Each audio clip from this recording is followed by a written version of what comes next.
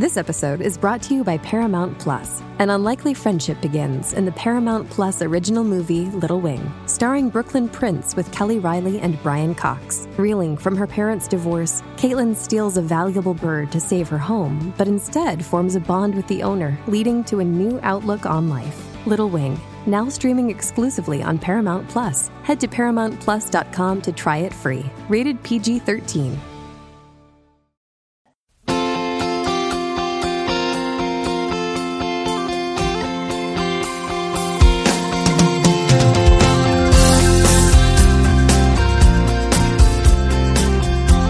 All right, so Jason, you know, I don't think this is food related. I heard from a source that you were turned up in Highland Park last night. Is that true or false? I went to friend of the show, Sam Jane's house, but I did not get turned up. I had a couple glasses of wine and a yuzu beverage. There was nothing else consumed that would make you feel like this? Well, I did eat some Mexican food yesterday. Mm-hmm. It was probably not the best thing to put in my body, but I don't know. I don't know what happened. I felt fine up until literally 10 minutes ago. Are you saying that the thought of podcasting with me makes you sick to your stomach? Because that's kind of what it's starting to feel like. I don't know. Like I was feeling, maybe it was like 20 minutes ago, half an hour ago, I was feeling really cold, and then I had the heater on, and I had like a jacket on, and then I got too hot, and I think just like going back and forth from the cold and the hot lately, it always gets me fucked up. That's like the number one thing that makes me sick. You're such a sensitive cat. I am very in tune with temperatures, and now that my life partner is out of town in New York, I was talking about this with Sam yesterday. Like before, you're like, all right, my chick's out of town. I'm about to hit the club. I'm gonna go to parties. I'm gonna go do whatever the hell I want, and then when you're older and in a relationship, you're like, oh shit, I get to watch whatever I want on TV without asking somebody if they're in the mood for this. Get to eat whatever food you want without having to be like, are you in the mood for this? Yeah. You know, I want that. I want soup tonight. I don't want to eat fucking soup for dinner. You know, all that shit. So you have COVID again, is what you're saying. Somehow this is the third time you've gotten COVID, and you don't even live in New York or you didn't even go to a BuzzFeed party this week. So I don't know how you would get this. I don't know either. I was Sam's girlfriend, I believe, did not go to the BuzzFeed party, but I know everyone who went did get COVID. I mean, for once in my life, I'm glad to be left off of the invite list for the Condé Nast holiday soiree. I was ready to fly back, but I don't have any symptoms, and I don't think I've ever had COVID. I found that impossible, but sure. I know, right? It doesn't make no sense, but I've been tested 4,000 times. Well, I'm sorry we had to start the show this way, because I was going to talk to you about some of your investments. Oh, okay. Well, I just wanted to see how much crypto you had, because this Melania Trump NFT is launching. Okay. And I was thinking it could be a good investment for you. This is an investment that I haven't seen yet. It's breaking today. Much like the COVID media variant is what they're calling it on NewYorkMagazine.com. Okay, so tell me what this Melania Trump NFT consists of. Does anybody know? Has anyone seen it? Hold on. Is it an audio based NFT? Video, image? Do you think it's some sexy pictures of her when she was younger? Melania Trump launches her own NFT platform in first public endeavor since the White House. It's not just it's a platform. Oh, okay. It's called Melania's Vision. Okay. It embodies her passion for the arts, and it will support her ongoing commitment to children through My Be Best initiative. So this is all fake. So basically, this is money laundering. I forgot about Be Best. I also forgot. Also forgot about that. I guess since she can't like sell illegal weapons through her cousin anymore, she's had to kind of get into a technology-based platform that'll allow her to stay home with your lookalike Baron. Shout out to Big B, my king. Do you think Big Baron's had sex? Oh yeah. Do you think so? Big Baron has definitely had sex. Yeah. I mean, he doesn't have a massive body count, but he's very, very similar to a Cousin Greg style person. Yeah. And I know that cousin. You're right. Far from a stick man. But if gun to your head, if you're like, has Cousin Greg ever been deflowered. Most people be like, yeah, probably at some point in his life he had some weird sex a few times. Yeah, no, and same thing for Barron. Even though, isn't Barron like a little on the young side though? He's a little on the young side, but I think that obviously he's in the spotlight. Other his peers are probably like, damn, I could maybe go into the White House if I meet this dude. You know what I mean? He's got big feet. You know what I'm saying? So yeah, so that's smart of Melania. Why buy the train when you can buy the rails? And that's investment 101. No, it's investment 101. So I didn't know she was such a bullish investor on the forefront of these emerging technologies, and I would love to hear her say blockchain in her accent. So I'll wait. I'll wait for that. She thought the block was something different, and yeah. Wait, we spell block BLOC where I come from. I don't understand why there's a K on the end of this. She's like, I do have a company that builds chains for prisoners, but you're saying you put them onto block? Oh shit! I have a chain startup. You're like, oh, what do you guys do? Mostly stainless steel, but we have some aluminum as well as sustainable one as well. Maybe that's what Melania should really start getting into, is sustainable handcuffs, shackles. Yeah, I Melania Trump is on the forefront of biodegradable handcuffs and batons because she is in tight with, of course, the police department, the FBI from her time in the White House. So she's able to kind of get some government contracts. We're trying to get How Long Gone would love a government contract. So if you guys out there, work with any, we could do something for you guys, and we're happy to clean the money through How Long Gone LLC. No problem. Yeah, there are. I remember Dan Allegretto, when he was on the podcast, he was asking us if we were sponsored by some various government weapons contracts and some Skunk Works Black Ops style weapons manufacturers, and we had a laugh. But the joke's on him, because we're looking to sign some contracts in 2022, and I don't care how much blood is on our hands. You know what I mean? It's nothing for me. Public facing, we'll just say aerospace, but those who know that we're not building uranium plants. We're just kind of building like the little screw that you have to screw the uranium onto the warhead. Yeah, exactly. We want to be responsible for that one necessary part that you can't bomb someone without.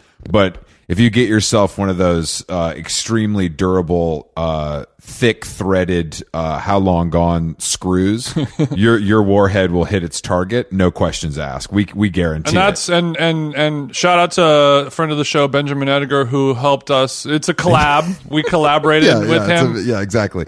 He milled it himself. Actually, I was so inspired by his incense holder. I was like, do you mind making some screws for us to help war criminals? And he said, absolutely. That's why we're friends. That's why we're friends. Once we saw his forged CNC milled incense holder, we were like, yo, let's do, I'd love to pick your brain about, about some other items. Right now we're calling them home goods, but some other items. He has the technology, he has the eye for it. Instead of asking him for his factory connects, we decided it would be better and more tasteful to just do a straightforward collab. You know what I mean? Because you can't really ask people for their sources when it comes to production.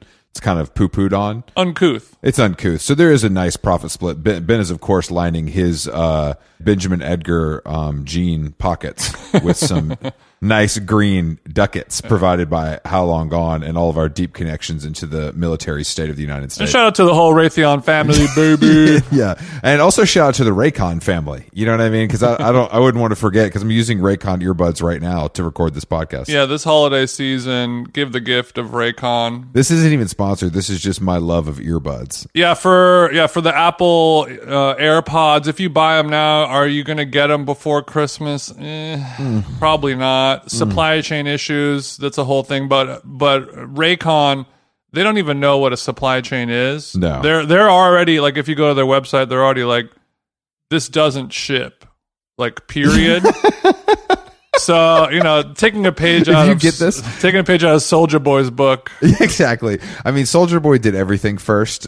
He probably had a government contract before we will. Yeah, Soulja's been buying the rails, not riding them, leaving us in his wake. I feel pretty good today. Actually, I had to do a. Didn't you get a little rehab PT from an old friend of the show? I went to Burbank and I tapped in with the goat Pickle Rick, and that motherfucker. By the way, I noticed his forearms. Bro, he's jacked. My God. His forearms look like my calves, and I know you guys have seen those because I wear shorts as often as possible in every photo, and you love to comment on my sock tan line. Pickle Rick put his motherfucking thumbs in me, and it was a nice, quick 2.5 hour session. Rick, if anything, he goes rounds. No, he goes rounds. Rick, he doesn't stop when the timer goes off. He stops when the job is done, and America needs more of that. Exactly, that's something to aspire to. But yeah, my ankle. I think it's feeling better. I mean, like a day or two after that, your body, I feel like, is a little bit in shock from the intensity of the whole thing. Of course. I had a rare Hunter After Dark session last night because my work schedule was just too packed. Because we did some taping yesterday. Oh yeah, we did in the morning at an iconic Hollywood institution, Amoeba Records, which was very fun for both of us, I think. I think that Jason was in a little bit of a foul mood, but once he found Sublime on vinyl, I could see him perking up. Is that fair to say? That's fair to say. I was in a foul mood, not to bring it back, but because of supply chain issues. What? Oh, really? Adele eating up all the vinyl processing plant, real estate. You couldn't get that new Jack White on Gatefold, and I know that's upsetting. Oh yeah, only the old stuff. But we filmed Amoeba What's in Your Bag, where you go around the record store, you pick out a bunch of records. They could be old favorites, they could be new ones you're trying to check out, and you kind of talk about them, add some anecdotes and things like that. Add color, Jason, in stores tomorrow. Yeah, the whole point of it is to add some color. But every time I would be like, oh, I want to pull up this record. They never had the one record from the artist that I wanted. So yeah, they didn't have Sam's Town by the Killers, which did kind of cut me off at the knees, but I was able to recover. Maybe because it's Christmas time and the holiday vinyl shopping has the shelves cleared out. I don't know what it is. Maybe we should have done this earlier, but it was tough for me to find a bunch of stuff that I wanted to speak on, but I was able to pull through. Like you said, Sublime was available on vinyl, 150 gram weight. Of course, it was $46. We won't give away any more of the picks, but it'll be on YouTube January 10th is what they're telling us. I think we're coming right after friend of the show Snail Mail. Yeah, first the Financial Times, now a record store. So the reign of press it continues. And thank you to Nick over at the New York Magazine Corporation for naming us a runner up for the top 10 podcasts of the year, because I guess that since we're not Ezra Klein or true crime, it can't be that interesting, which I understand. Yeah, maybe next year we'll make the actual list if we talk more about Selena. Yeah, of course. Or we just talk more monotone and more boring. I think maybe that's something we should kind of work on. Yeah, but much like many other recording artists, your favorite Frank Ocean, Drake as well, they're pulling out of the Grammy nomination system. They're sort of rebelling against that, and we're kind of the same way. We don't really want to be on the top 10 lists, especially the ones that are a little, New York Mag, Vulture, like that's cool, but there's so many other lists where it's like this institution that has nothing to do with us thinks the best 10 podcasts I disagree with you. I love institutions. I would love to be nominated for a spoken word Grammy, and thank you to New York Magazine. I really care about being on your list. Sorry that laid back TJ thinks that the Orange County Register is the only paper of record. But some of us do care about the accolades and recognition from esteemed publications full of gatekeepers, and I am one of those people. Much like the Oscars and the Grammys, like nobody who really, it's all sort of like don't compare our podcast to her. Like when you see who actually wins these awards, it's sort of like, oh, we're kind of shedding light on something that needs to be shed upon, Like it's not necessarily the best movie of the year, but they deserve it. And I don't disagree with any of that. I think a beautiful part about awards for things like that is to help signal boost a film or a director or an actor or whatever who is never going to be as successful as a Tom Cruise or an Angelina or whatever it is. So at least they can get this something. And a lot of other pods out there need that more than us because we've, frankly, just been killing it. It's been really cool. It's been really cool. No, but we appreciate New York Magazine. The Financial Times story about podcasts based around friendship is out in print this weekend. And luckily, I'm a subscriber. So I'll have a copy of that to share with you, Jason. I don't think you're a subscriber of the Financial Times, Chris. Are you being facetious, or is that No, I subscribe to The Weekend for the How to Spend It supplement. It's one of the best magazines being made today. It's not a joke. Oh, I believe it. I believe it. How to Spend It. What is that? It's the supplement of the it's the How Financial Times version of T Magazine, basically edited by Joe Ellison. There's some great stuff in there every week. Mm-hmm. Some the financial guys, they like to have a little fun too, right? Yeah. We made all this money. We got to spend it somehow, right? Exactly. They keep cocaine in business. You should check out this my 38-foot Chris Craft. Check one of those out. All the new helicopters are coming out this year. No, you're thinking of the Rob Report. That's a different magazine, actually. But okay. you can check that out at the Barnes and Noble at the Grove next time you're over there. Damn, I was just there a couple days ago at Cheesecake. We should introduce our guest today though, because we're crossing the ocean yet again, and we're tapping into the worst city in the world, Berlin. It's a transatlantic voyage. It is a transatlantic voyage. Our boy Sven Schumann is the co-creator and co-editor, I guess, of The Talks, which is a great interview website that's been around for quite a while, and they get everybody under the sun to talk to them, and it's been a favorite of mine for years. They have a new book out, No Ideas Final: Quotes from the Creative Voices of Our Time, and that is with Phaidon, and that is available everywhere you buy books now. And yeah, when we say that he's talked to everyone, truly everyone, we were like, hey man, like what is the way that you would like get some new audience members, new listeners when you're starting out a pod? And he's like, oh yeah, I guess we had like Mick Jagger, that was like a good one. And we're like, what the fuck? Yeah, what the fuck, bro? But no, I mean, Sven is quite charming. You'll see. Yeah, he's a good sport, a good guy. Interviewed a lot of food people, Francis Mallman, Ottolenghi. This is one of my favorite guys because I have a few friends like this where I'm checking out the Instagram, scroll down a little bit, and it's him at 16 in a Stephen Klein shot Prada campaign, because you're like, damn, this guy looks pretty good for his age, and you're like, oh, this guy was professionally hot when he was younger, and he's aged gracefully into it, and that's something that unfortunately was not available to me. The model to interviewer pipeline, yes, yeah, exactly, is a pipe that you did not have access to. No. That I had to call a plumber, and he said, I'm sorry, we can't work on this. But yeah, let's cross the pond, and we'll talk to Sven. All right, Jason, I want to talk to you about David Smith. He's got a new show opening at Hauser and Wirth in New York at the 22nd Street location. If you're not familiar with David, he is one of the most influential, innovative artists of the 20th century, mostly known for sculpture. But this guy was doing his best work in the last 5 years of his life, which is kind of what I'm hoping for myself. And just to be clear, his best work was done back in the 60s. It's important to note when he did pass away. It is important to know, but the sculptures are very interesting. They're cool. Show closes April 13th. Know one thing, David Smith, late sculptures at Hauser and Wirth 22nd Street Gallery, 7 of the artist's most important sculptures from the very final years. These are very important sculptures from his final years, and as much as you want to touch them, they are look but do not. Mm-hmm. Don't make us look bad is kind of what we're saying. Don't go in there and start knocking stuff over.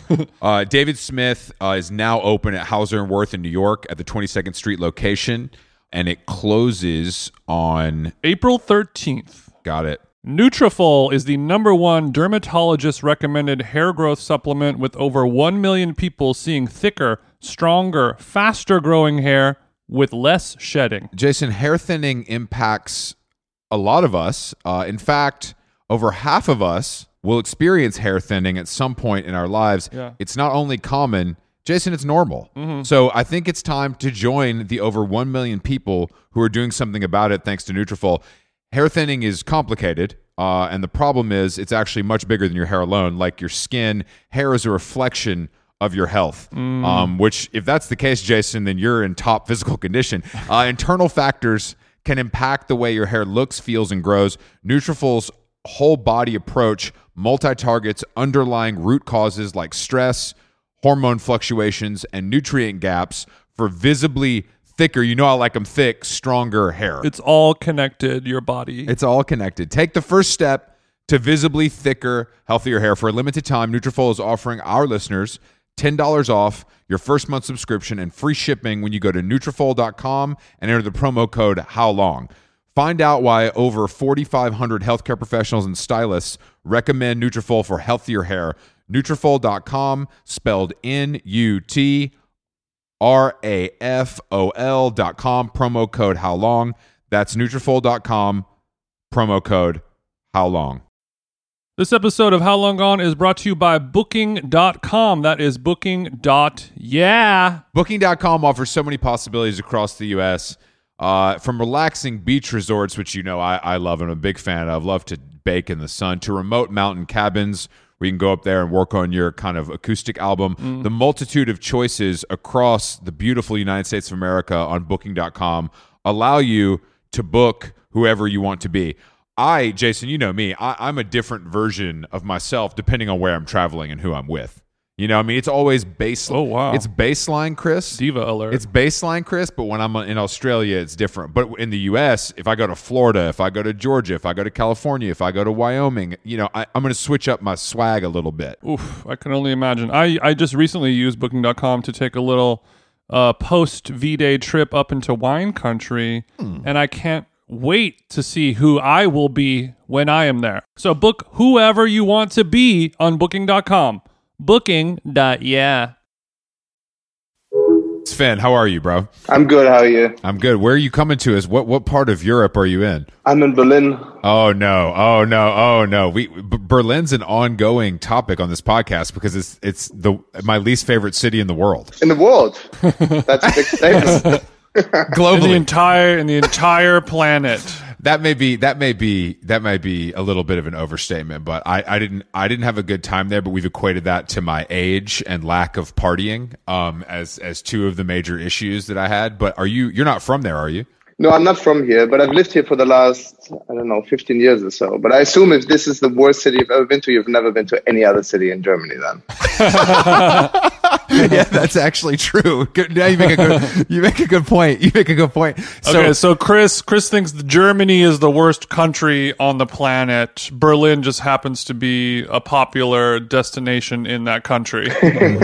Yeah. Well, so rank your worst German cities for us, if you don't mind. I actually don't know that many because I literally never really traveled around. It's like I grew up in Munich. Okay. And Munich is really pretty, but super conservative. I thought Munich was like kind of chic though, on the low. Is that not true? Yeah, in a really conservative kind of way. What do you mean by conservative? Do you mean they're like Republicans, or do you mean like everybody's a little buttoned up? I think it's more like aristocrats. You know, like it's like full of. Yeah, it's not that cool. This is all conservative chic is literally Chris's Twitter bio. So none of the stuff you're saying is derogatory at all to him. I know you think this is bad, but what you're telling me is sounding pretty good. So continue. What's the winter like? What's the winter like in Munich? You know what I mean? Really sell me on it. It's actually, the winter is much better than here. Here, the winter is like, it's gray and cold and dark. Like it's basically bright for like 4 hours a day. And the rest of the time it's pretty depressing. While there, you at least get some snow, like a couple times a year, I would say. Yeah. And you get like the actual like sky comes out. But besides that, and you get a lot of people with like Woolrich coats. That would be Munich. You seem like the kind of guy who's pretty good on the slopes. Is that a safe assumption to make? Not really. Not entirely. I mean, I used to go skiing when I was a kid, but I have not. I can't get myself to like make the effort of going somewhere getting all the gear, getting dressed, being cold, all of this kind of like sound. I think the gear is the fun part. I thought you strap the skis on top of the Porsche. You know what I mean? You throw the helmet and the Gucci goggles in the passenger seat, and you just head up to the mountain. I don't see what the problem is here. I mean, I have 2 kids, so think about going to the mountains into the snow with those. Forget it. Damn, bro, we have a couple dads in a row on this podcast, man. Jesus Christ. You got 2 kids. You don't look that old either. I got to say, you look good. You look young. Yeah, and they're like 18 and 49. No, I'm just kidding. And they're no, they're still pretty small. They're only like 8 and 5. You look like you had your 8-year-old when you're maybe 10 years old because you look about 18. I was a really early bloomer. Okay. In Europe, Jason, they look at sex differently. They kind of start a little younger than us. Drinking age is earlier, fucking age is earlier. Those two things might be intertwined if you really think about it, Jason. You know what I mean? Sometimes I get all fucked up and I'm like, I gotta start a family, dude. After 10 pints with the guys and some mulled wine, all I can think about is starting a family. Yeah. That's where my head goes too. So Sven, do you enjoy the music of Berlin? Not particularly. Okay. Sven, I don't actually like any of it. I'm just miserable here. Sven, are you in jail? I just want to double check. Blink twice if you need us to break you out of Berlin.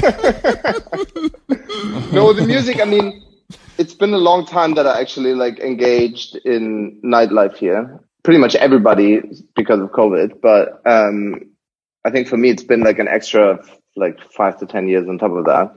And the techno music was never really mine. Somehow I like needed somebody with a guitar or singing or something. Hell yeah. Okay. Yeah, that's right. You're on my side because you're giving me a little bit of a Richard Ashcroft vibe. So I was hoping that you also enjoyed the music of the Verve. He's also giving me minimal techno DJ look as well. You know, he's got a long sleeve black shirt on, some slick back bob haircut. You're making. He's giving us. Sven is giving something for both of us, Jason, which makes him a great guest. Really. Yeah. You because Chris needs music with guitars in it only.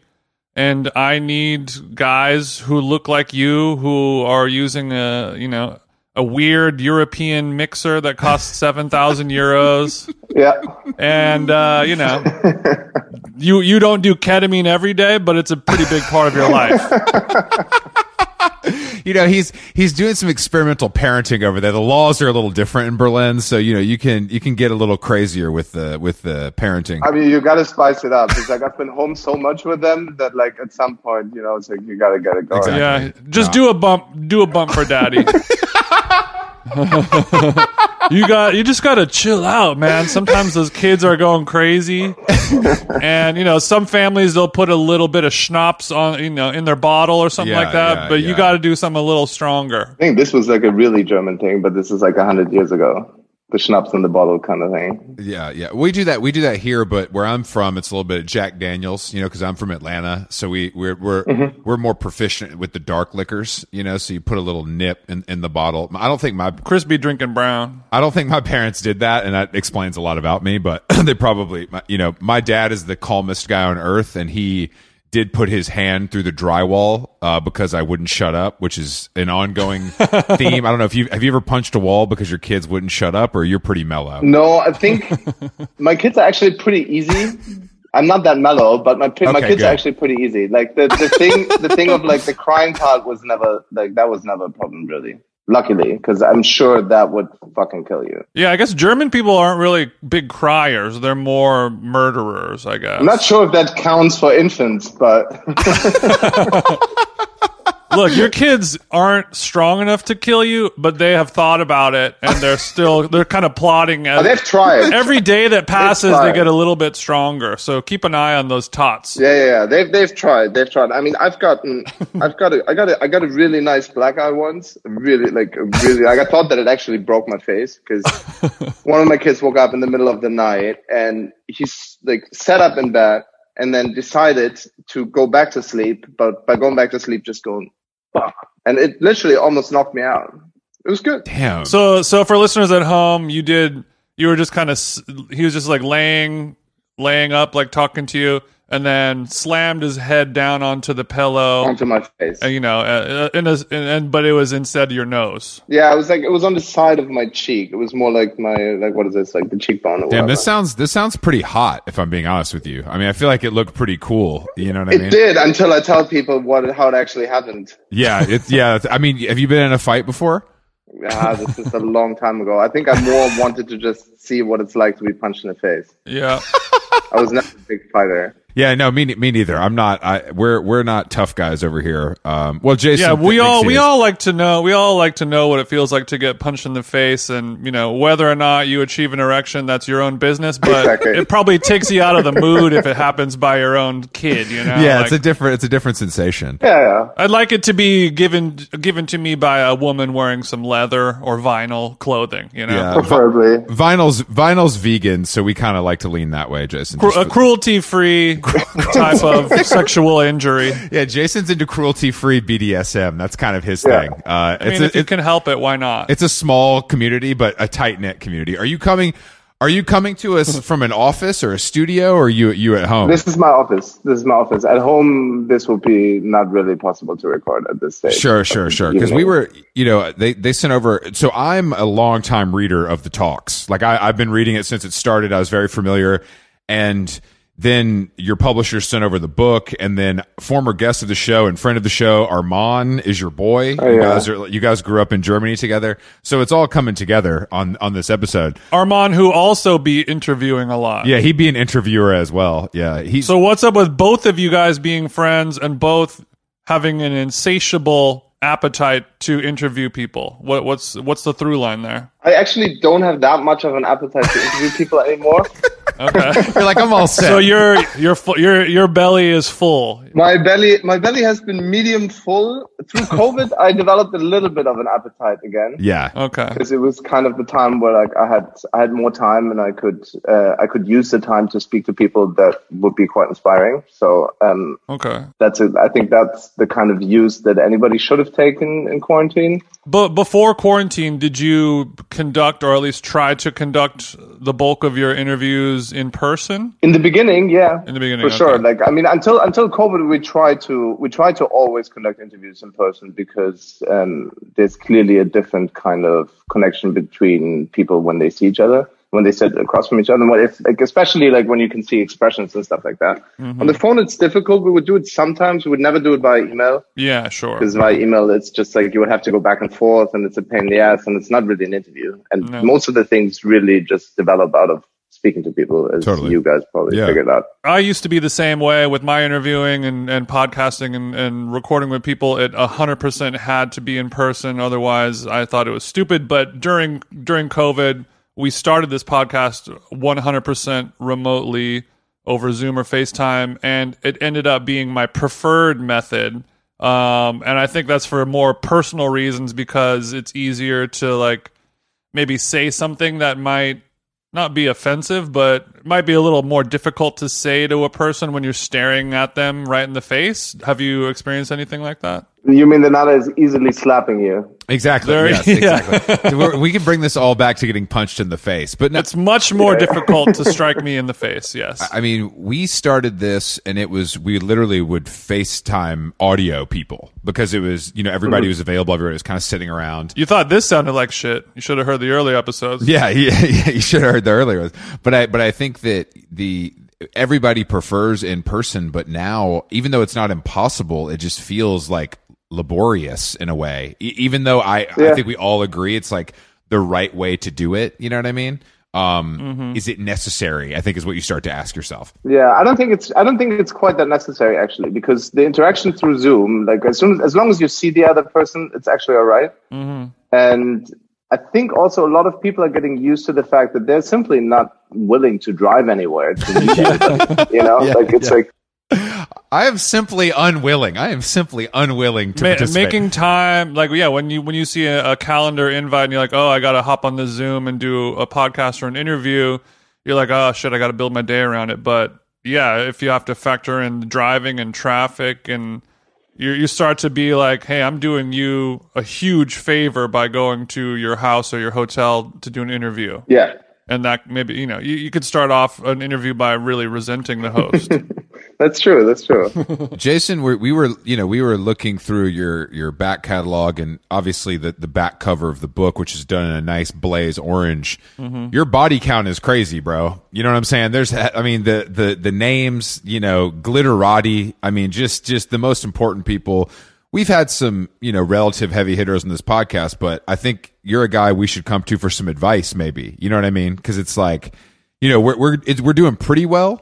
But like I think you've kind of like we've both interviewed Allison Roman. Sure, there's probably a couple other crossovers that we have both had on our media platforms. But I mean, just going through the list of names that you've spoken with, for a lot of them in the culinary arts, which is impressive. But Chris's favorite, Aaron Sorkin, like I said, Alan Rowe. I mean, Andrea Bocelli. That's fucked up. That's fucked Anthony up. Hopkins, for God's sakes. And I'm not even done with the A's yet. Yeah. Sir Ben Kingsley, Sir Benedict Cumberbatch. Are you the only guy are you guys the only people interviewing in Germany? Or is that like is it like a must stop on the tour, on the press tour, or like were you traveling to do a lot of this? Like I think there was in the beginning, there was like Germany was usually like a must stop for like a lot of film companies to promote movies. Yeah. Like it was really like everybody would come through Berlin, and then it's like we got like with the talks, it's like we got really lucky. Like it was really like it was sort of the time when we started. It was kind of the time when these like niche publications online would pop up that we just randomly kind of were one of them. It was early day. No, I remember it was early days, and then how early are we talking about? 70s? It was 1967. My first interview, John F. Kennedy, God rest his soul, but he was a cool guy to talk to.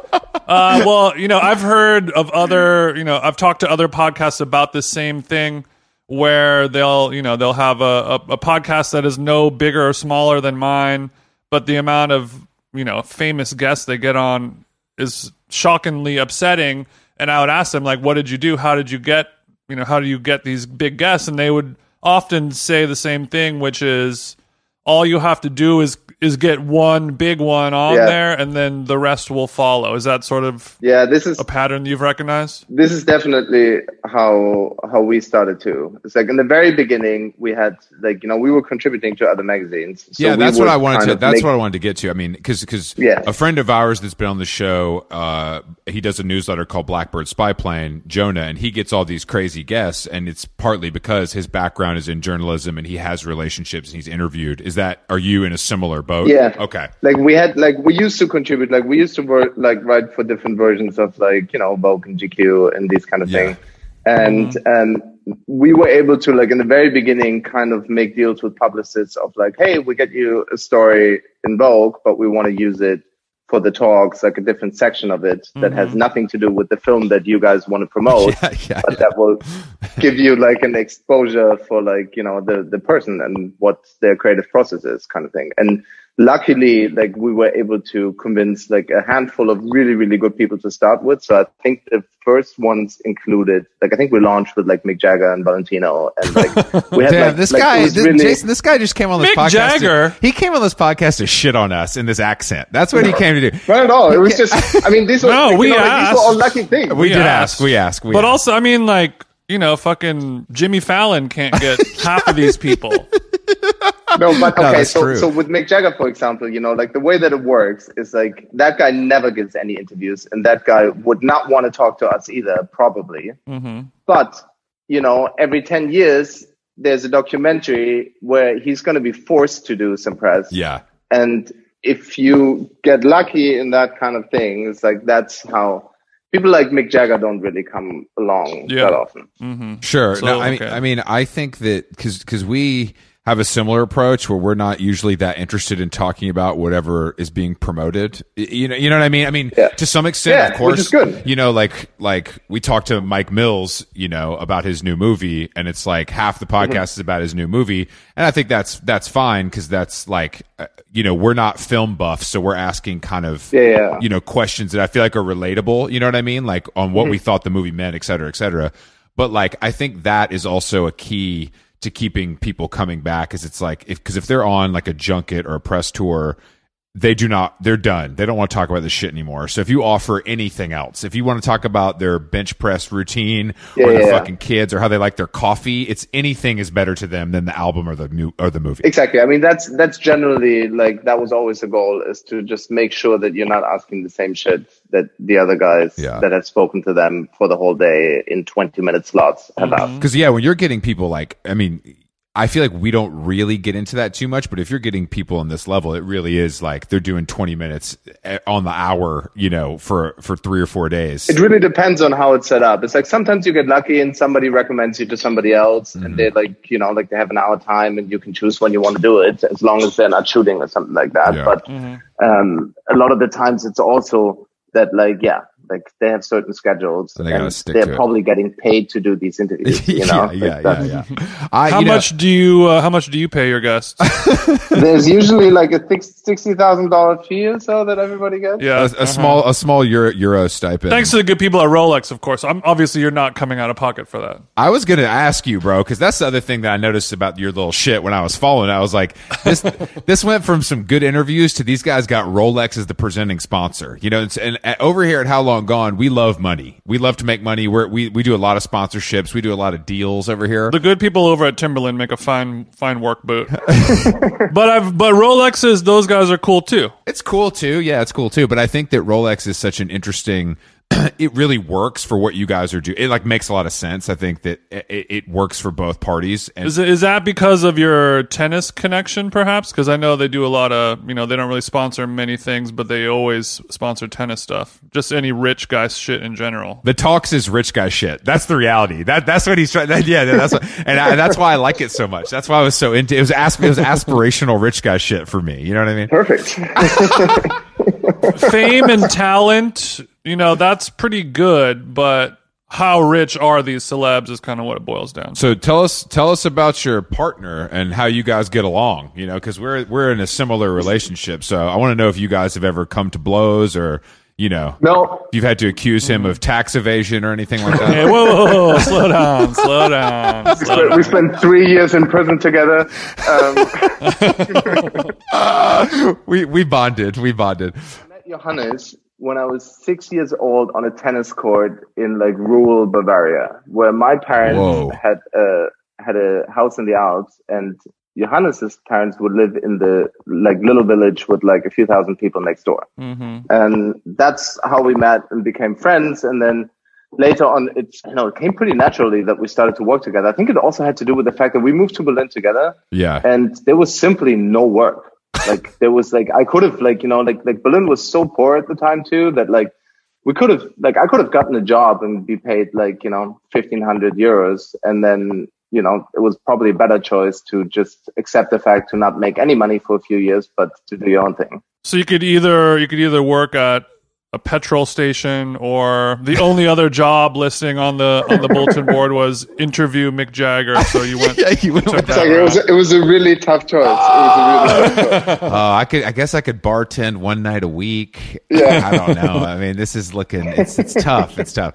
I mean, yeah. I think that how do you guys do? Because people ask Jason and I this a lot about like the division of labor. You know what I mean, between partners, and like who does what and how you fell into those roles. So we've always kind of been like, I've been more taking part of the editorial and like strategic kind of planning of what the talks editorial wise looks like, and Johannes has been taking care of more the business side of things, which is really good because at least this way we're not kind of we're not fighting for the cookies. Of course, yeah. I'm kind of the money guy over here as well, so I understand Johannes's plight. You know what I mean? Because some of us love to make art, but we also love to count money. And Jason unfortunately is more of a pure artist and an audiophile. So I have to kind of pick up the slack when it comes to the wire transfers. Every creative needs a counterpart for that. And luckily, Chris's dad grew up as an accountant, so he's able to kind of become mine. And it's a relationship that works out quite well. Because I don't really have time for that kind of day-to-day stuff of managing the books.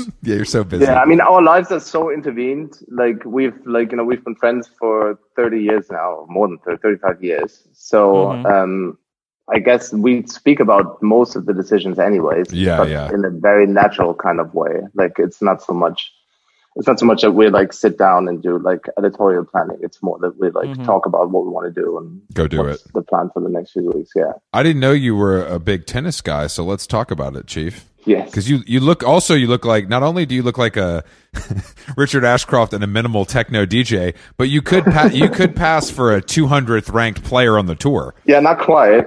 Yeah, so I grew up playing tennis a lot. Like I think from the age of like 6 till I was like basically till I got interested in girls. Sure. Because then I would not continue to go with my parents to the country house where there wasn't that much to do, and we would go to the tennis court all the time. I played with my brother, and he was like 3 years older.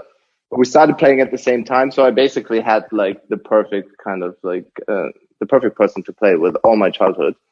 Until then, I stopped at 14. I would play like maybe once every 5 or 6 years. And then a few years ago, maybe 4 or 5 years ago or so, I realized that like, shit, like I need something in my life that like actually makes me happy and turns my head off. Sure.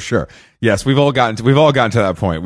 Yeah. And I randomly like got a call from a friend who was like, hey, do you want to go? Like I have a trainer. Do you want to come play tennis at night? And from that moment on, I've been playing 3 times a week for the past 5 years. Now, how was it returning to the game? Because I've played with people like you. And they're sneaky. They're like, oh yeah, I played when I was a kid, a little bit or whatever. And then you get out there and they're monsters. Cause it's just like, I feel like it comes back to you pretty quickly, It comes back pretty quickly. Plus that I realized that I have an advantage that I actually think about shit now. Like when I was 14, I would literally just like, I would not think about the game. Like I would just play and try impossible shots and like, like whatever comes around. Like it was super intuitive.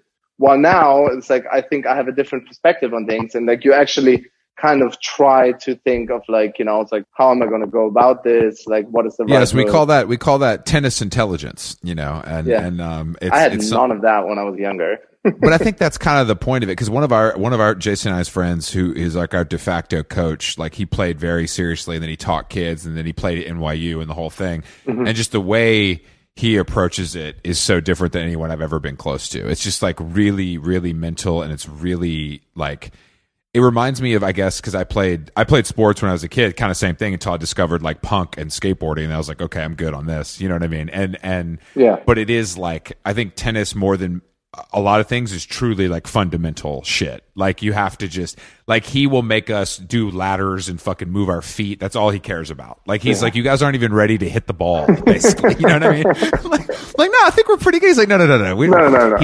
He doesn't let us hit. We only hit practice balls with him. He only lets us hit green dots. He won't let us hit a real ball. He's like, you're not ready for that. It's been 5 years. You know what I mean? So it's a quite humbling experience. But so in Berlin, are you playing indoors on clay? No, we're playing indoors on hard courts on like carpets, and outdoors it's like East German tennis courts. I've never seen anything before. Like I started playing here. Like what's the vibe of an East German? It sounds like it's post-war. Like what do you mean? Yeah, it's like a GDR. It's like a GDR tennis court, which is basically it's fake grass with just normal sand on top of it. What? Yes, I'm not kidding. What the fuck? Wait, so hold on. So you guys play on carpet and sand? I'm starting to believe you're in jail again after this. that tennis court sounds like time on the yard to me. I mean, it does, and it looks kind of like it too, because it has this like massive brutalist building right behind it. It used to be the club that I play at used to be the tennis club that was owned by the Bayer pharmaceutical company. So it's pretty gray and German. Yeah, I think when you get into that side of it, you really start to meet people, and that that's what people say they play golf for. You know what I mean? Shit like that, like fake sports. It's like because all you're doing is socializing.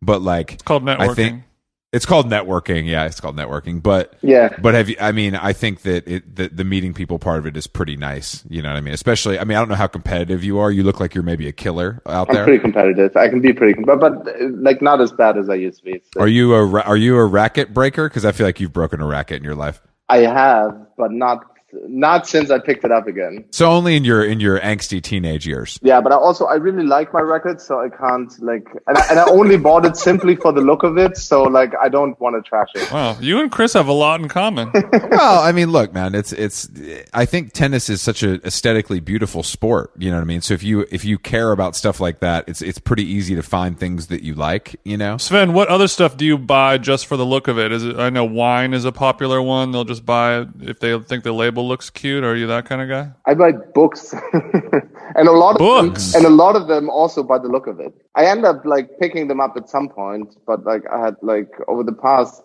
10 years, I've been buying lots of books. No, you just got to work on the reading them part. I get it. Yeah, they're not really readable books. They're more like books to like look at pictures. Mm-hmm. Okay, I'm back. I'm back. Jason's back. He's not a strong reader in German or English. Yeah, love picture is good though. You know what I mean? What's up with the? I need to confront you about the German cuisine as well, you know, because it's not, you guys are doing some funky shit over there. And, you know, I don't know. Come on, Chris. I just, you know, the work that they've done with mustards is amazing. They're on the front lines of mustard innovation. That is true. Absolutely. For the last 500 years. But are you cooking for the family or is your wife cooking or what's the vibe? My wife cooks a lot. And she cooks really healthy. She's like super extreme. Like she cooks a lot of vegan food, and she's a nutritionist. So, damn, you got a nutritionist wife. I like this. That's a good vibe. That's I didn't know they had those in Germany. Yeah, my wife is Canadian. That's why she lived in New York for 10 my years. man. My man. He knows where to go to find the good ones. He already knows the vibe. This was not really the place to find a wife. Luckily, they have Instagram in Germany, right? Exactly. The explore page.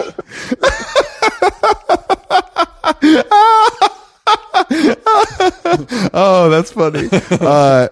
So your wife is super health conscious, so that helps you keep this svelte figure. Yeah, I mean, you're eating healthy. I have a pretty fast metabolism. I think this was never really the issue, but I eat quite healthy. Unless I'm responsible for it. Mm-hmm. If I'm responsible, I cook meat and steaks, sausage. What is your classic German go to if you know you've been out at the pub with the fellas? You know what I mean? It's 1:30. He's getting doner kebab, yeah. But also it's illegal to be fat in Germany, so that probably helps keep the pounds down as well, right? They have some strict laws over there. I mean, when it comes down to cuisine, Bavarian food is killing it. Yeah, like that's like it's pretty heavy, but like here in Berlin, like you can't touch anything that's local. Like it's horrible. It's like weird boiled meat. So it's the opposite of California, where all we care about is if it's local. In Germany, you're like, I don't want anything local. Import everything. No, you want the actual produce to be local. You just don't want a local person to cook traditional food. You definitely want them. So nowadays, Germans are asking people for their papers for a different reason, is what you're saying. Yeah. Because otherwise, I don't really want you to make me this quinoa salad. If you were born here. Yeah. I need to see your passport if you're about to cut that avocado. I need to make sure you're not from around these parts. Speaking of food, Sven, you have spoken with a lot of chefs. You just spoke with Yotam Ottolenghi, Cookbook God. I was very jealous. One of my all-time top dream guests is Francis Mallmann. He I actually did speak to. Yeah, you did speak to Mallmann. I did speak to Mallmann. I didn't speak to Yotam Ottolenghi, but okay. Francis Mallmann he's a pretty interesting guy. Yeah, no shit. I only spoke to him on the phone, and he was somewhere in Argentina. Like it sounded like there was like a storm going on the whole time. Because Mallmann, Jason, not only is he sick with the open fire, but he's a legendary stick man as well, isn't he? Yeah, I think so. Sven, are you familiar with that term? I have a pretty good idea. I think yeah. You might be able to parcel together what we mean by that. I think so. So yeah, I mean, Francis does have a reputation for, loving sex with ladies, right? Yeah, he seems like a classic lover from a different era, Like it's all sensory. Mm-hmm. His whole life is about like sensory experiences. I think it's like an excuse to have 3 wives or something like that, yeah, definitely. He's on a commune. That's just how I am, baby. You know that. You knew that when we started this thing. So yeah, I mean, he definitely uses like, some type of elk meat as lubrication in the bedroom. Elk fat, warmed over sensual fats of a game animal. Yeah. Did he get into any of that when you were speaking with him? No, but I'm pretty sure he did talk about sex quite a lot. Really? He always finds a way to sneak it in. I think that's just his thing. Like, it's like, that's also how you stand out. There's no other chef who, like, that's the main thing that they want to talk about. Yeah, usually, you have to find out about a chef's sex life by reading a New York Times article. But it's nice for somebody to be a little bit more outright with it. A little more outgoing. It's not a crime to like fucking beautiful people, and I can't argue with that, Francis, as long as he's keeping his nose clean, Yeah, but then when you're Mario Batali, things are a little bit different, they're more difficult. Hey, we don't talk about Malto Mario like that. No. Jason's a big Mario guy. He loves Babbo. Jason actually still goes to Babbo and supports the franchise. There's actually a great photo of Chris and Mario together. What were you doing in that photo, Chris? I've never met Mario. I think he's a good chef. I don't know if he's a great guy, but Chris, what were you doing in that photo with him? He was making a pizza for me and explaining to me the process and the ingredients. He could tell I was a novice when it comes to the pie, and he was an expert at the time. I think there was a photo where you guys were sharing something. Sweat? No, not his wife. We were sharing I think we were sharing a cone of gelato, I think. Ah, yes, both licking an ice cream cone at the same time. That's what it was. But yeah, like I said, I haven't met Mario. Seems like a cool guy, Sven. I have also not met Mario Batali. I actually don't know anything about him besides that he looks horrible and doesn't have the best reputation. Well, I mean, that you bring up a good point, because you look at I'm looking at the photo of Francis Mallman on the Talks website. He's a handsome guy. He's a good looking guy. He has that. He's a pretty good. Whatever that. I don't know what the word for it is in German, je ne sais quoi, joie de vivre, whatever that is, that's something about somebody that is, magnetic. Do you guys have a word for that? He's got that Patagonian plush or whatever. Patagonian plush. Is there a word in German for that feeling? I'm assuming not, but I guess not. You guys are a little bit more robotic with your sexual escapades, and that's fine. That's a style. It's a style that some people enjoy. Did you live outside of Germany at some point? Did you go to college or university somewhere? Yeah, I lived in New York. For I think maybe 5 years on and off. Or so. What age were you in New York? I came to New York when I was 20. So it's perfect. Oh baby, that sounds envious. Yeah. That sounds good. But you had to go to college, or were you just hanging out? I was just hanging out. I did an internship at a company called AR Media that my godmother hooked me up with, who basically also gave me her apartment to stay in and made it very, very easy. What neighborhood is 20-year-old Sven staying in New York? On Washington Square Park. This motherfucker. I knew that was going to be the answer. I knew it was going to be too good. So you were in Gossip Girl, basically, is what you're saying. Yeah, literally. What did your hair look like then, though? Probably look actually pretty similar. I mean, this is the longest my hair has been in like 10 years. It's just because I just can't be fucked to cut it really, but this is what it looked like when I was 20. So you're 20 years old. You got an apartment that's too nice on Washington Square Park. You look like you're in Interpol. You're listening to Interpol. What kind of stuff were you getting into? How many nights a week were you going to Bungalow 8? Yeah, 2, 3, probably. I got really lucky. When I first moved to New York, I got really, really lucky. It was very, like, I didn't know anybody, nothing. But I met like a few right people in the very beginning. This sounds good, man. This sounds like, because I would say I moved to New York when I was like 25, 26, and I think I was a couple years late. Like, I still had my good time, and I went to all the probably places that you went, you know what I mean, in some regards, but I feel like early 20s, when things really don't fucking matter, is the number one time. I mean, I realized, I think on the first day that I was in New York, I realized that I was never going back to Munich. Like, I was never, like, this was not happening. You saw the Jamba Juice at JFK and said, I can't leave this place. This is America's incredible. This is the greatest country in the world. They have fresh juices at the airport. So you're saying you're saying once you left Munich, it almost didn't matter where you went. You were like, okay, I never can go back there. Yeah, I could never, it's just my whole worldview changed. It was like, what I thought that life was like, just simply wasn't true. That was just the bubble that I grew up in.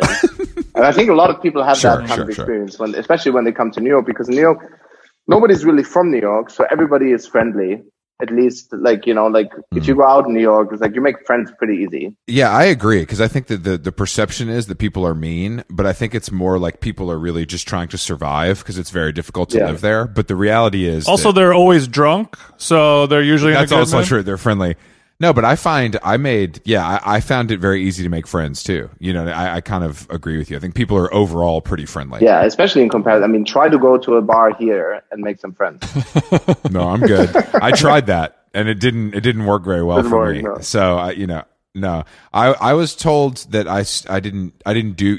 I'm sure you're friends with Jorg Koch from O32C. Yeah. Jorg was like, "Oh, you guys did everything wrong. You should have stayed with me." You know what I mean? I'm like, "Bro, I didn't know your estate was available, or we would have fucking stayed there. You didn't tell me that, so you can't tell me I made the wrong decisions when I come visit your city. If you don't, you know what I mean? It's not really an easy city to like arrive by yourself and then figure out what to do and have a good time. But why? So why did you settle there? Unless you're really into drugs. Yeah, all you need is a bicycle, drugs. Yeah, these things come pretty easy. Enough money for some mustard, and it's good. You know, the best part about Berlin is the Vietnamese food. I will say, I was shocked. I was shocked to find all I didn't know that existed there. Oh shit, that's really depressing. Well, I mean, you know, it was just I think it was more of just a surprise because I could never see those two cultures overlapping in any way. Mm-hmm. And then someone told me the history and like why. Chris has a pretty narrow worldview. Yeah. I'm just a country bumpkin. Sven, let's talk about some musicians that you guys have interviewed. Was it you or your partner who interviewed Bjork? I think Johannes spoke to her in the past too, but I think for this story it was one of our editors. That's another dream guest of mine. I would love to just talk to her about fucking anything. Was that a successful chat? I haven't listened to it. You can't listen to it. You can only listen to like a question or two. Why is that? I need you to help me here, Sven, because Jason's a guy who now listens to his articles. You know, because that's available in like the New York Times, New Yorker. They do that.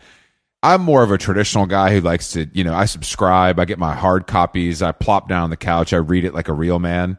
But we need to get Jason, back on the written word, and I don't know what it's going to take. Maybe your website can kind of flip him back. You can try. That would be great.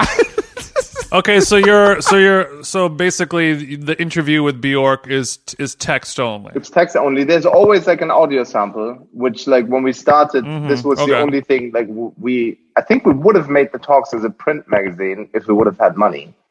But since we didn't, we started online. Sure. And then we thought about it's like, okay, so what can online offer that print can't? And the reason for the audio sample was that we figured it's like, okay, well, you read something a little bit different if you hear somebody's voice. If you can click on it and hear the voice, you start reading the article differently. Okay. So, I mean, the advantage of it not being listenable, which is probably also why it's much harder to get these kind of people on podcasts, is it's a whole different commitment to be recorded for an hour and have the conversation be one-to-one online than to speak to somebody for an hour and have it edited down and fixed and these kind of things. We edit and fix this podcast to an extent. I don't think we do it to the extreme that like an editor does it in a written way. But I think that I agree with you. And there's a third level to that, which is like the video element. Like we get that asked a lot, like, oh, do you guys record this? Is it video? And I'm like, no.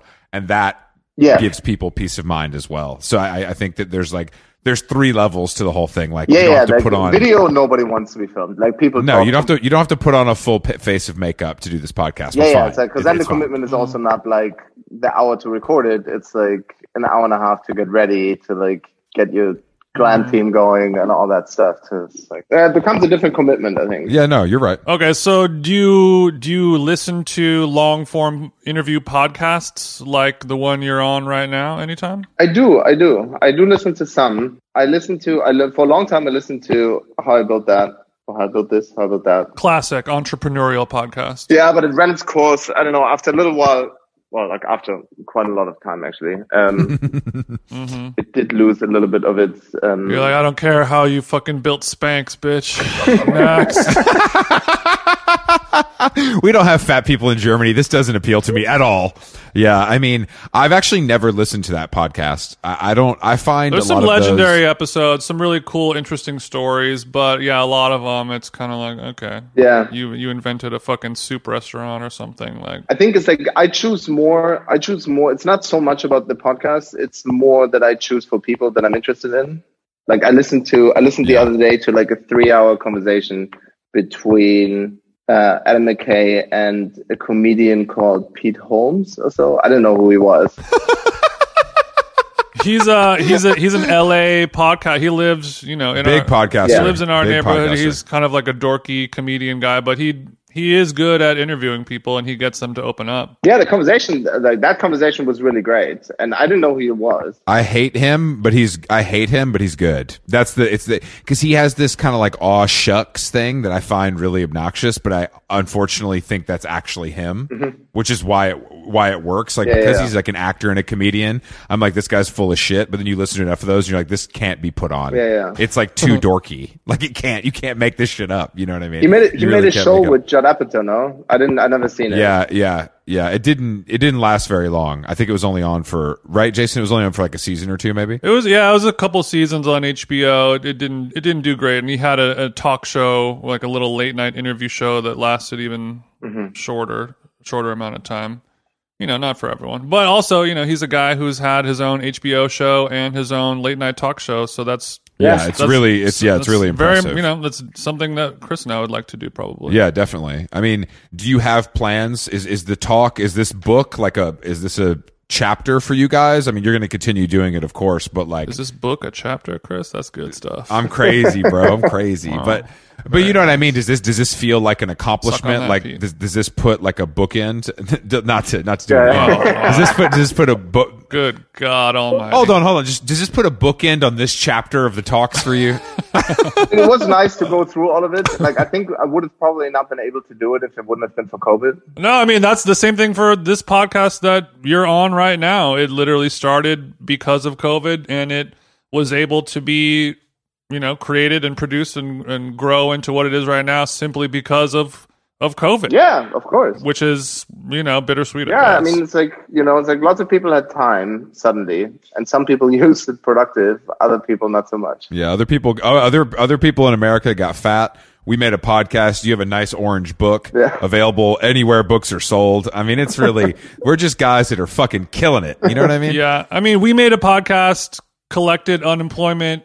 I got fat, but I also made a podcast, and then now that the podcast is doing well, I could start losing weight and, I'm not on unemployment anymore. So I mean, are you guys doing any promotional stuff for the book, or is it a little bit stunted because of like, you can't travel? We're pretty stuck with it. Like we're supposed to have a dinner here in Berlin like 2 weeks ago. This is right before like the whole Omicron shit show started.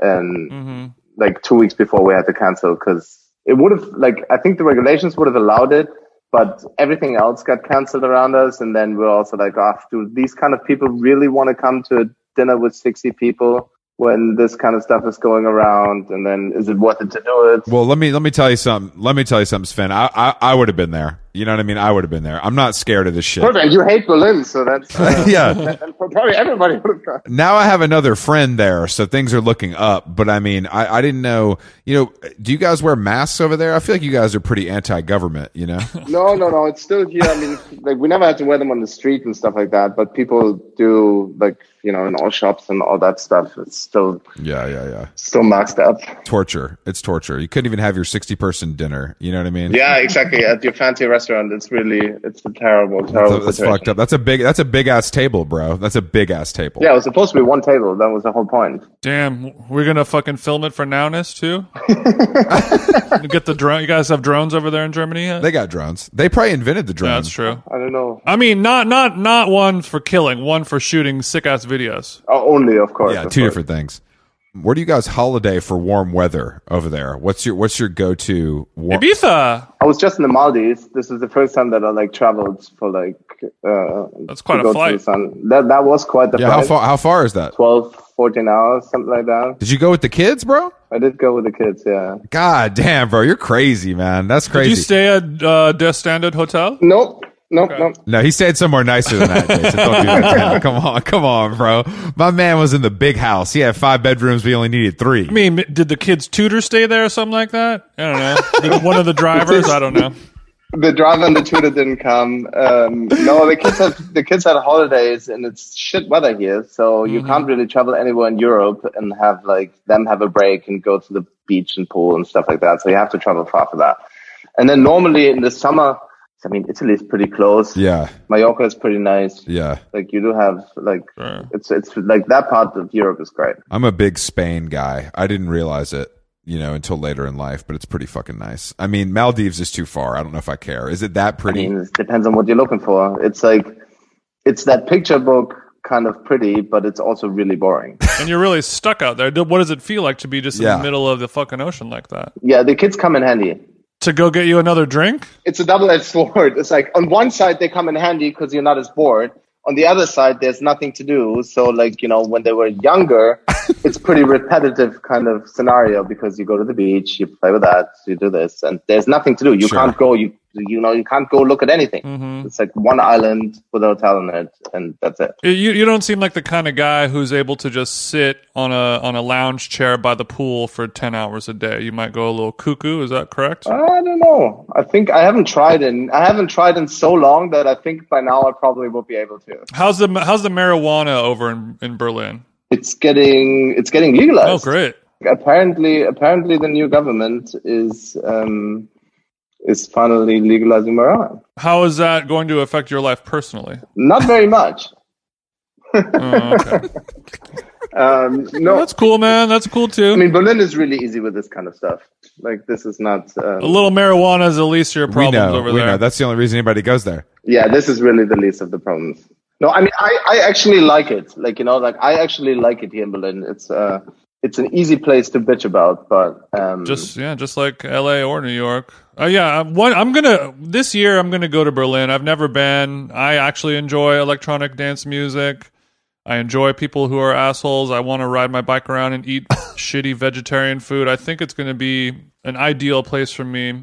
I'll make sure to hit you up and we can go. Absolutely. I'll take you around. I'll drop you off at York's house where you can stay. Thank you. Yeah, exactly. If you need a babysitter, Jason's great with kids. He's really tall, so they're kind of fascinated with him. So you and your wife could go have a night on the town. Perfect. Sven, I'm sure you've been asked this question before. Any dream guests you haven't had a chance to talk to? Let's do some dead and let's do some alive. Okay, so John Bonham. I think he would have been pretty good. Sick. John Bonham, you said? John Bonham. Classic. Very cool. I think alive. For a long time, I wanted to talk to Jack White, but he really didn't want to. Jack White? Yeah. Why do you like Jack White? That motherfucker sucks. I do like. I mean, he's a shredder. I mean, don't get me wrong. Yeah, I think it's like for a long time I thought that like he was the only sort of guitar player that you could hear that he's playing the guitar within the first 5 seconds. Okay, interesting point. I like that. Oh no, that's fair. That's probably true. That's probably true. But he really didn't want to. We've tried a couple times, and I used to mention this in interviews all the time to see so it'd get back to him. Yeah. So at some point, no. I mean, I'm sure it wouldn't have gotten back to him, but I think drop a little Easter egg for him. No, but at some point I sent like all the articles to his management and was like, all right, so this is clearly the person we want to talk to, and they didn't answer. So sometimes it doesn't work. God, fuck Third Man Records, you fucking nerds. Fuck man. Jack White. They're too busy making 7 inches in a van to do your little interview. That's crazy, man. That's crazy. Jack Black better. Jack Black.